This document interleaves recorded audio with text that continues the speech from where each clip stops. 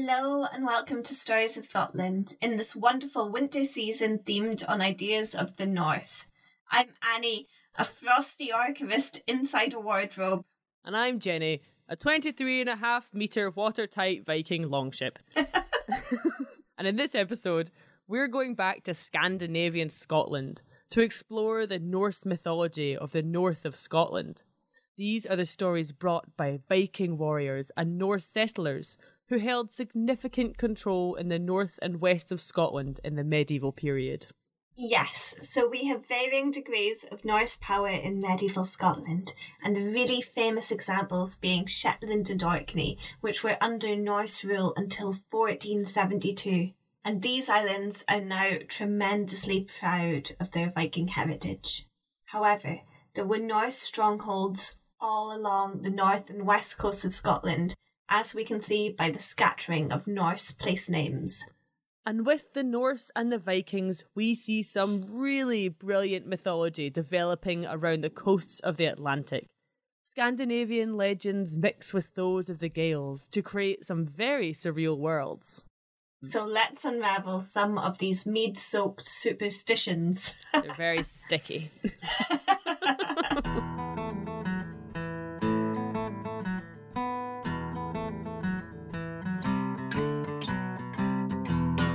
Okay, so our first Norse mythology is a bit of an origin story of the Vikings coming to Shetland. Now, this is a mixture of the old mythology and a kind of folk history, and it blends together to give you a wonderful fictional account of the Vikings in the north of Scotland. Just because it's a bit fantastical doesn't mean it has to be fictional, Annie. Just because you don't believe in magic doesn't mean it's not swirling around us all the time. Well, we will start in reality, Jenny. We're in Shetland in the late Iron Age. So this is roughly between 400 and 800 Common Era, or AD if you're old-fashioned. Yes, and it means we're seeing Pictish folks at work. Now, there's not really much of a written archive that we can examine for late Iron Age Shetland, but there is a wealth of archaeology. Yes. Iron Age Shetland is very mysterious, but there's the stunningly preserved Musa Broch, a kind of round house tower, and Old Scatness, which is a pick and mix of some of the most intriguing structures throughout time.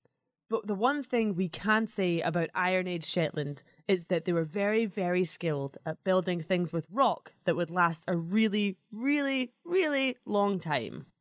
Yes, but when Shetland shores are attacked by Vikings, where do the Pictish peoples go? Well, this tale answers that, because in this story, the Picts, these folks who built some amazing and very heavy and large stone buildings by hand, also happen to be very, very small. Well, you see, Annie, the Vikings were terrifying and ruthless warriors. They had a culture and religion that placed the focus of their essence of being on being a brave warrior and fighting to the very end. Just think of their afterlife in Valhalla, which was seen as a majestic afterlife for those who died in combat. They landed on Shetland's coast with the element of surprise and would take what they wanted. So what were the Picts to do, Annie? You would be a fool to stay and fight a longship worth of Vikings. It's better to run and hide and be alive than to find yourself face to face with a Norse sword. So the Picts did what any sensible and slightly scared person would do. Play dead. They just lay on the ground. I'm not sure the Vikings will be tricked by that one. I thought maybe they wouldn't be able to see past their beards down to the ground. Especially if they're all windswept after a couple days after being at sea. No, Jenny, I don't think this tactic is going to work. You see, the legends of Shetland tell us that the Picts were quite short. I actually found this piece of folklore described in the Shetland Times 117 years ago. In pre-Norse times there dwelt in Shetland a small race of people, semi-civilized, unwarlike, called the Picts. And to these people we owe the building of the brochs. These brochs must be the dwelling places, or the fairies. So the Shetland Times is connecting the idea that the Picts are little and also potentially magic, and so very good at hiding. Now, when the Vikings came, the Picts hid in crevices along the coasts. They hid in remote caves and under the land itself. And the Picts began to live their lives in the shadows, hiding from Norse settlers. They had their freedom from the Norse, but they lived in the cover of darkness at night. If they were hungry, they could sneak up to the byres or fields of the Norse settlers and steal a bucket of milk or a lovely woolly sheep. Now, the Norse folks were very superstitious, and if they went to milk a cow and she had no milk, then they would assume it was the Trolls. You see, in their homeland, they were aware of the trolls.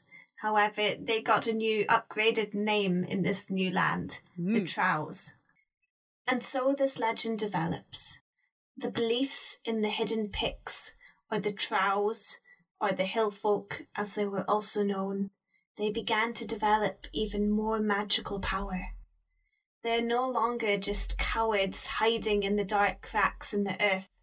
They are akin to the Fae, with growing supernatural abilities.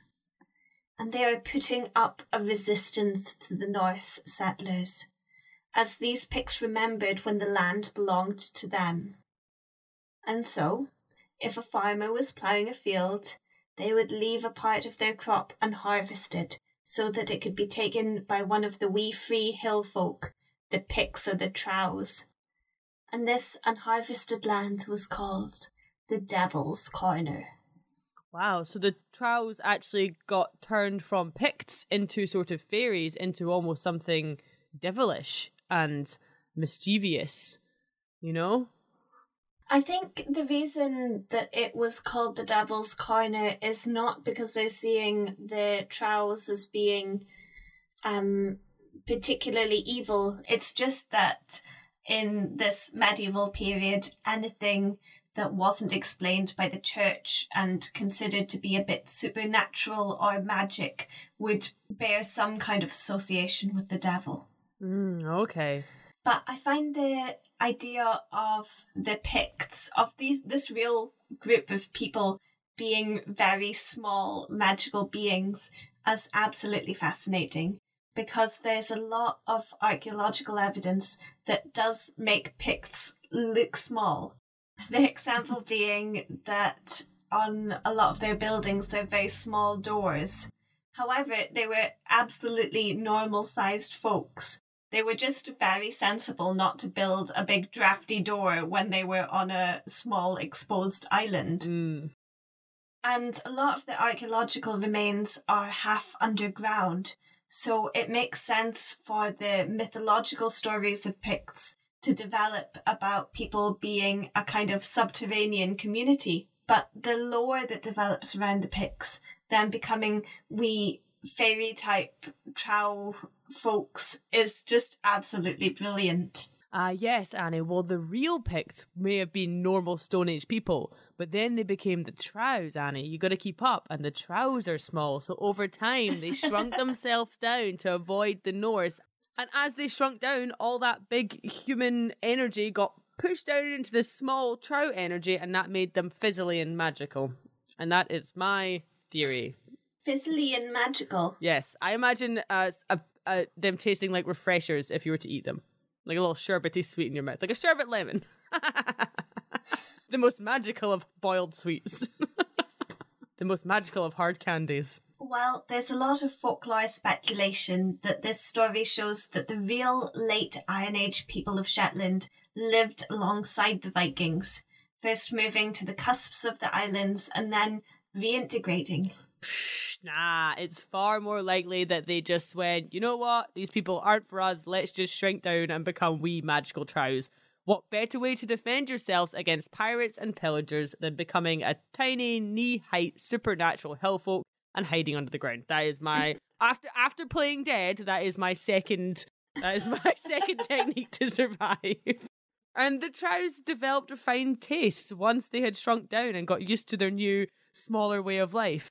And they were famed for their good-tasted music. It's even said that some of the best tunes from Shetland were gifts from the Trows. Now, this wasn't the only gift from the Trows to the humans of Shetland. There's an old legend about some magical stones. Oh, all stones are magical, Annie. Geology is the true wizard of deep time. Well, this story was told by James Lawrenson, a fisherman, registrar and crofter from Shetland. Wow. And he heard it from his granny, and it tells of some particularly magical stones. You see, they wholeheartedly believed in witchcraft in the old days. And one way that an everyday person could become a witch was through accepting a gift from a trow. One such incident happened to a good woman, Christian Ganson, but she went by the name Kirsty. She was from Colbinstoft in Fetlar, a farmstead facing northwards towards the rugged sea. Fetlar is one of Shetland's islands on the northwest and has some of the greenest, richest, finest lands on all of the isles. But she was due to marry a man from Huby, which is the main settlement on Fetlar. Before she left for her wedding, a neighbour, a lovely wee old woman, who felt very fondly for her, wanted to give her a special wedding gift. But she didn't have much. However, she did have a family heirloom that was very, very precious. And so, as she was old, she decided she didn't need this anymore, and she wanted to pass it on to Kirsty. It wasn't money, but it was in some ways better than money. And as she gave it to Kirsty, she warned her that it was a sacred artifact. It was 2 pebbles. But not just any pebbles, no. These were mystical, magical pebbles. If you held them up in the sunlight, they would glint all nice and shiny. One was a gorgeous, smooth, rich yellow colour, and the other was a creamy white. The yellow was a butterstone, and the white was a milkstone. The woman's ancestors had been given these magical stones by the Trows, the magical hill folk. The wee old woman told Kirsty the same words her ancestors had been told by the Trows from the hills. These stones could be used to cast a spell in hard times to get either milk or, that's right, butter. She was to put the stone in a pan of water and gently heat it, before turning it 3 times sunwise, and then to point it with tongs in the direction of her best cow, which could be difficult if her best cow was running up and down the field at that moment in time. When she did have it located on the cow, she was to say the ritual words, "Tak fe until I is 10, white milk blah, day from da bean." Now this means take all from until all is taken, white milk below you from the bone. Wonderful magical fingers there, Annie. Big fan. It means that the stone would fill the pan with milk or butter, as though it had come fresh from the udders of the loveliest cow in the field. To stop the spell again, she was to repeat the ritual, but turn the stone against the movement of the sun, which would have been counterclockwise. Now, after a wee while of living in Huby, young Kirsty found herself the owner of a beautiful cow, which she called Kubi. However, this cow was not very dedicated to making milk. Her cow had other priorities and was very indifferent to Kirsty's hunger. That's when Kirsty remembered the magical trow stones, and so decided for the first time to try casting the spell that the old woman told her about. They felt strange in her hands, as she was very religious and she did not like the thought of ancient magic, but she couldn't resist. And lo and behold, they worked. And Kirsty found herself with plentiful milk and butter. She had all the dairy of her dreams, and that was a fair amount of dairy, let me tell you. However, all of a sudden, Kirsty's neighbour could get no milk from her finest cow, and she had hungry bairns to feed. She was in despair, and after a few days, she decided to go to the minister of the kirk. You see, this was very unlike her cow, and she suspected that witchcraft was stealing the milk out of her cow. However, when she was asked who she suspected, she said that it couldn't possibly be Kirsty, as she knew that Kirsty was a good church-going woman. But when this came down the grapevine, and Kirsty heard this, after getting all her delicious, creamy, witchy milk, she felt dreadfully bad. so she buried the stones in her garden and never used them again. What do you know? The milk returned to her neighbour's coo, and Kirsty never played with Trow magic again. Wow, Jenny. That is a brilliant story. Dinna be going turning your magic stones now, or else the coo will get dry as a bone. Well, it's a really common accusation of witchcraft, both in mythology and in genuine witch trials. Back then, they would call it stealing the profit from the cow, when you're essentially stealing the milk from the neighbour's cow. But then it also ties into the Trows stealing the milk from the Vikings when they were coming at night time. So it's got this lovely continuity. Well, if there's one thing that I have learned through doing this podcast with you, Annie, it's that there is a very close connection between witchcraft and cheese. Just cauldrons full of fondue. No bone deficiencies back then. Well, when the Trows aren't giving folks magic and dairy, they can be found in the ancient ruins. The Shetland Times of 1903 finds a connection between the ancient architecture of the island and the supernatural Pict Trow fairy friends. An incident which came under my notice some years ago may illustrate this tendency to convert the merely unusual into the supernatural. Be pleased, then, to picture in imagination a lovely moonlit night, the silvery orb of night flooding the bay, the Ness with its old Pict's house, the sleepy vale with her softest, most dreamy light.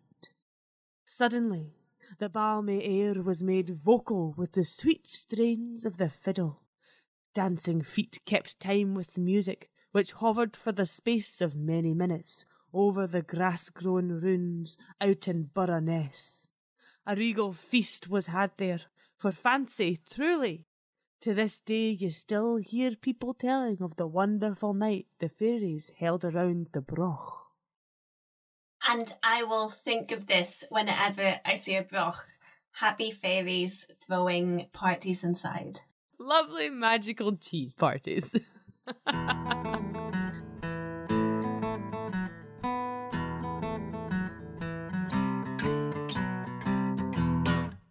Norse expansion into the North Atlantic happened around 700 to 800 Common Era. And what did they find on their way westwards but Shetland, sitting right in the middle of their Viking sea road? Annie, how long do you think it took the Vikings to row the 202 miles from the western coast of Norway to the shores of Shetland? Well, the Vikings would be highly skilled at sea and would probably be able to get to Scotland in anything from a few days to maybe a week. And the Vikings were very tactical, so they would be setting off with good wind behind them and pray that the good weather stays. Well, that was actually a very close answer, Annie. It took them 2 days on average to reach Shetland, which I had no idea. I'll be honest with you, I thought it would take them like a month. I honestly thought they were on the ocean for ages, but no, it was just a hop and a skip across to Shetland. I mean, you obviously can't fit that many provisions in a Viking longship, can you? I wasn't thinking about the logistics of it, Annie, all right? I was thinking that if I had to row, it would probably take me a month. And what we know is that they sailed this route often, as it took them to the Western Isles of Scotland, and this lonely group of islands that is Shetland was an obvious place to rest, recoup, and of course, raid! Yay! Yay, raiding Scotland. Now, we don't actually know much about how the Norse took control of Shetland. It could have been a very lovely, peaceful integration, or a total wipeout of the indigenous locals. What we do know is that within a few generations of their arrival, the islands were completely Norse-speaking and all the place names were Norse. Well, Jenny, the Vikings aren't exactly known for their peaceful negotiation skills. Yeah. I would say that the Vikings likely established their control through force, which would have been really violent. It's a colonisation, really, because they replaced the indigenous culture with the Norse language and laws. However, the Norse settlers that then come along and integrate with the locals, they kind of just hang up their axes and pick up their barley seeds and become happy farmers. Well, yes, and the violence of the initial raids certainly fits with the tale that was told by Robert Irvine, a Shetland native from Aswick on the main island. He was born in 1879, and when he was 95 years old, he told this tale. His father was also incredibly long-lived, so this is a tale that was passed down generations and stretches back hundreds of years into the past. Aswick is nestled on the eastern coast of Shetland and would have been a prime target for Viking raids. The people of Aswick, however, and many of the other settlements had a tactic for warning each other about approaching Viking longships, watchtowers. These towers were built on ward hills, and when Vikings were spotted, a fire would be lit in them, giving the locals time to collect their belongings and run inland. Kind of like the warning beacons of Gondor in Lord of the Rings, only instead of ringwraiths and orcs, it was overflowing boats of testosterone filled with burly, bearded Vikings. But sadly, sometimes the warning fires weren't enough to protect the locals. On one such occasion, a longship of Vikings landed and out-clambered 35 ravenous Vikings. They charged their way to a nearby farm of a wee old woman. Now this wee old wind-worn lady had only one coo, and oh how she loved this cow. Not only was it a wonderful listener, it was also the source of her livelihood, for despite her apparent frailness, she could churn up a mighty good butter. But the Vikings cared not, and ignoring her anguished cries, they tore her beloved coo from her hands. But the elder of the town was present, and he saw his good pal have her good bovine pal robbed from her, so he bellowed down to the Vikings, "You who consume the flesh of a stolen beast will be consumed in turn." Oh, curse from an elder. We don't want to be messing with that. No, we do not, Annie, but the Vikings didn't speak angry Shetlander, or if they did, they didn't listen. That is but for 2 younger lads who heeded the warning. And when the cow was killed and cooked that night down on the beach, these 2 Vikings were the only ones who did not eat the meat of the stolen coo. The following morning was eerily serene. The seas were a mirror of the cloudless sky. Having filled their bellies and terrified the locals, the Vikings got back in their boat, ready to head out on the seas and continue their raiding mission round the Isles. But as soon as the first oar broke the water, clouds started to roll in. At first they were white and fluffy, but they became darker with every downbeat and angrier with every upbeat. By the time the Vikings were a fair way from the shore, the winds were so wild that they could barely be seen above the waves, and an almighty thunder ripped through the air. While everyone on the islands had run for cover, there stood 2 figures on the watchtower. The elder and the old woman watched as the Viking longship was torn apart by the waves. When the storm had cleared, 2 Vikings washed up barely alive on the shore. It was the youths who had listened to the warning, knowing that a curse had been bestowed upon the cow's meat. When asked what had happened to their boat, they told of how all the men had been pulled to the bottom of the ocean as if weighted down by the cursed coo's flesh in their bellies. Or they could have been weighted down by their weapons and their guilt from stealing the cow. But yeah, definitely the curse. Yep. Well, Jenny, I think the moral of this story is not to steal a beloved cow from anyone. And I think that is probably the one rule everyone can take through life with them. Thank you, Shetland, for teaching us that one.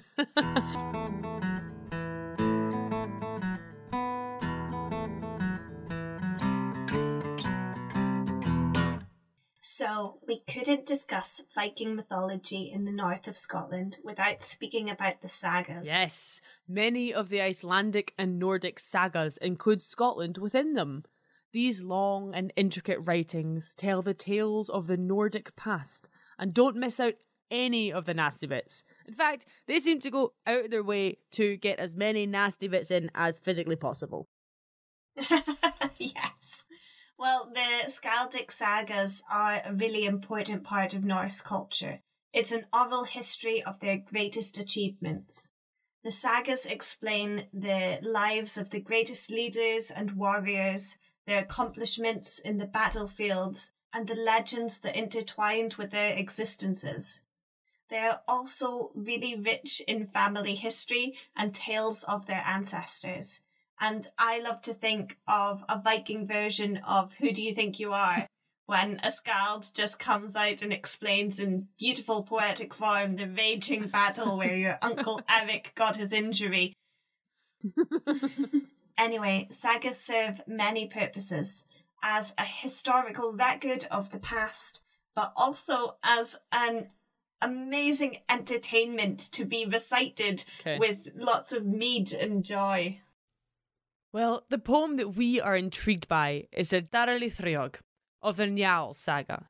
This saga tells the history of the Norse people over an 80-year period in the late 10th and early 11th centuries. And a little warning here, this is a pretty dark poem, so if you've got wee bairns listening, it might be best to just skip to a happier episode as this saga gets a bit grisly. In this saga, Dorad, a local of Caithness, which is at the very, very northeast tip of Scotland, is walking along a beach on Good Friday morning, which was the 23rd of April in the year 1014. But this would prove to be a not so good Friday. On the horizon, Dorad sees 12 ghostly figures on horses galloping towards him. But before they quite reach him, they disappear inland. And so, Dorad hurries after them, keen to see where they're galloping to. He hides in some bushes as he watches 12 haggard women enter a small hovel. When the door is closed behind the last, Torrid hurries down to a window and peeks inside. And what he sees and hears makes him realise that he is watching the Valkyries weave on their loom of death. Blood rains from the cloudy web on the broad loom of slaughter. The web of men, grey as armour, is now being woven. The Valkyries will cross it with the crimson weft. The warp is made of human entrails. Human heads are used as weights. The heddle rods are blood-wet spears. The shafts are iron-bound. The arrows are the shuttles. With swords we will weave this web of battle. The Valkyries go weaving with drawn swords, Hild and Hjortrimul, Sangrid and Swipul. Spears will shatter, shields will splinter, swords will gnaw like wolves through armour. You know, Annie, I am all for a good group craft session, but this one is just a little bit too much for me. I'm going to be honest. I love this poem because it just has such a good understanding of the weaving process. And I've managed to apply it to almost any material. But anyway, Valkyries are powerful and supernatural women who are loyal to the god Odin. And Valkyries get to decide who will live and who will die during battles. Now, the 12 Valkyries in this poem are weaving a web of human entrails on a loom made of bloodied swords, spears, and severed human heads. Which is truly horrible, and quite frankly, I would not want to get that shawl as a Christmas present. Nah, Jenny, don't worry. Red isn't really your colour anyway. Now, in this woven tapestry of battle, they read who will be slaughtered in the upcoming conflict of Kontorf, which was being fought at the same time the Valkyries appeared to Dorrid. Only this battle wasn't in Caithness. It was across the sea, on the outskirts of Dublin, in Ireland. And spoiler alert, turns out they were weaving a big old shawl of death, as pretty much everybody died in this battle. It is estimated that between 7,000 and 10,000 men were killed, and that includes every side's leaders, and their sons, and even their grandsons in one case. The battle was between predominantly Irish forces and predominantly Norse forces. The Norse army was a coalition of Irish Norse and Orkney Norse warriors. The leader of the Orkney Norse was a fellow called Sigurd the Stout, Earl of Orkney. Yes, and Sigurd's domain included Caithness and much of the Northern Highlands, which explains why the Valkyries appeared to Dovid so far from the battle site itself. And this saga, which has a man from Caithness envision the fates deciding the deaths of those in battle way across the sea in Ireland, is a wonderful example proving the vast reach of the Norse people. Scotland features in many sagas, and I find this one particularly wonderful because though it's dreadfully gruesome, it features these powerful witch-like Valkyrie women weaving. Their loom is a metaphor for the lives of men, and this representation of supernatural women in literature giving prophecies is something that returns again and again, from Shakespeare's Macbeth to Lord of the Rings. Vikings took over the North Sea with their longships, navigational skills, and merciless brutality. And they settled around the coasts and islands of Scotland, Ireland, Northern Europe, Iceland, and even made journeys as far as northern Canada and southern Italy. We think about Scandinavian Scotland, the era when Scotland was under Norse influence, lasting roughly from the 8th to 15th century. But it was in significant decline by the 13th century. Scots' power over what we know as modern-day Scotland was clawed back through battle, negotiations, and settling debts. It was a long and messy process, likely involving a lot of death weaving. And in the end, the Scots won out. But this doesn't mean that the Norse influence of Scotland was eradicated. We can still see it today in many places up north.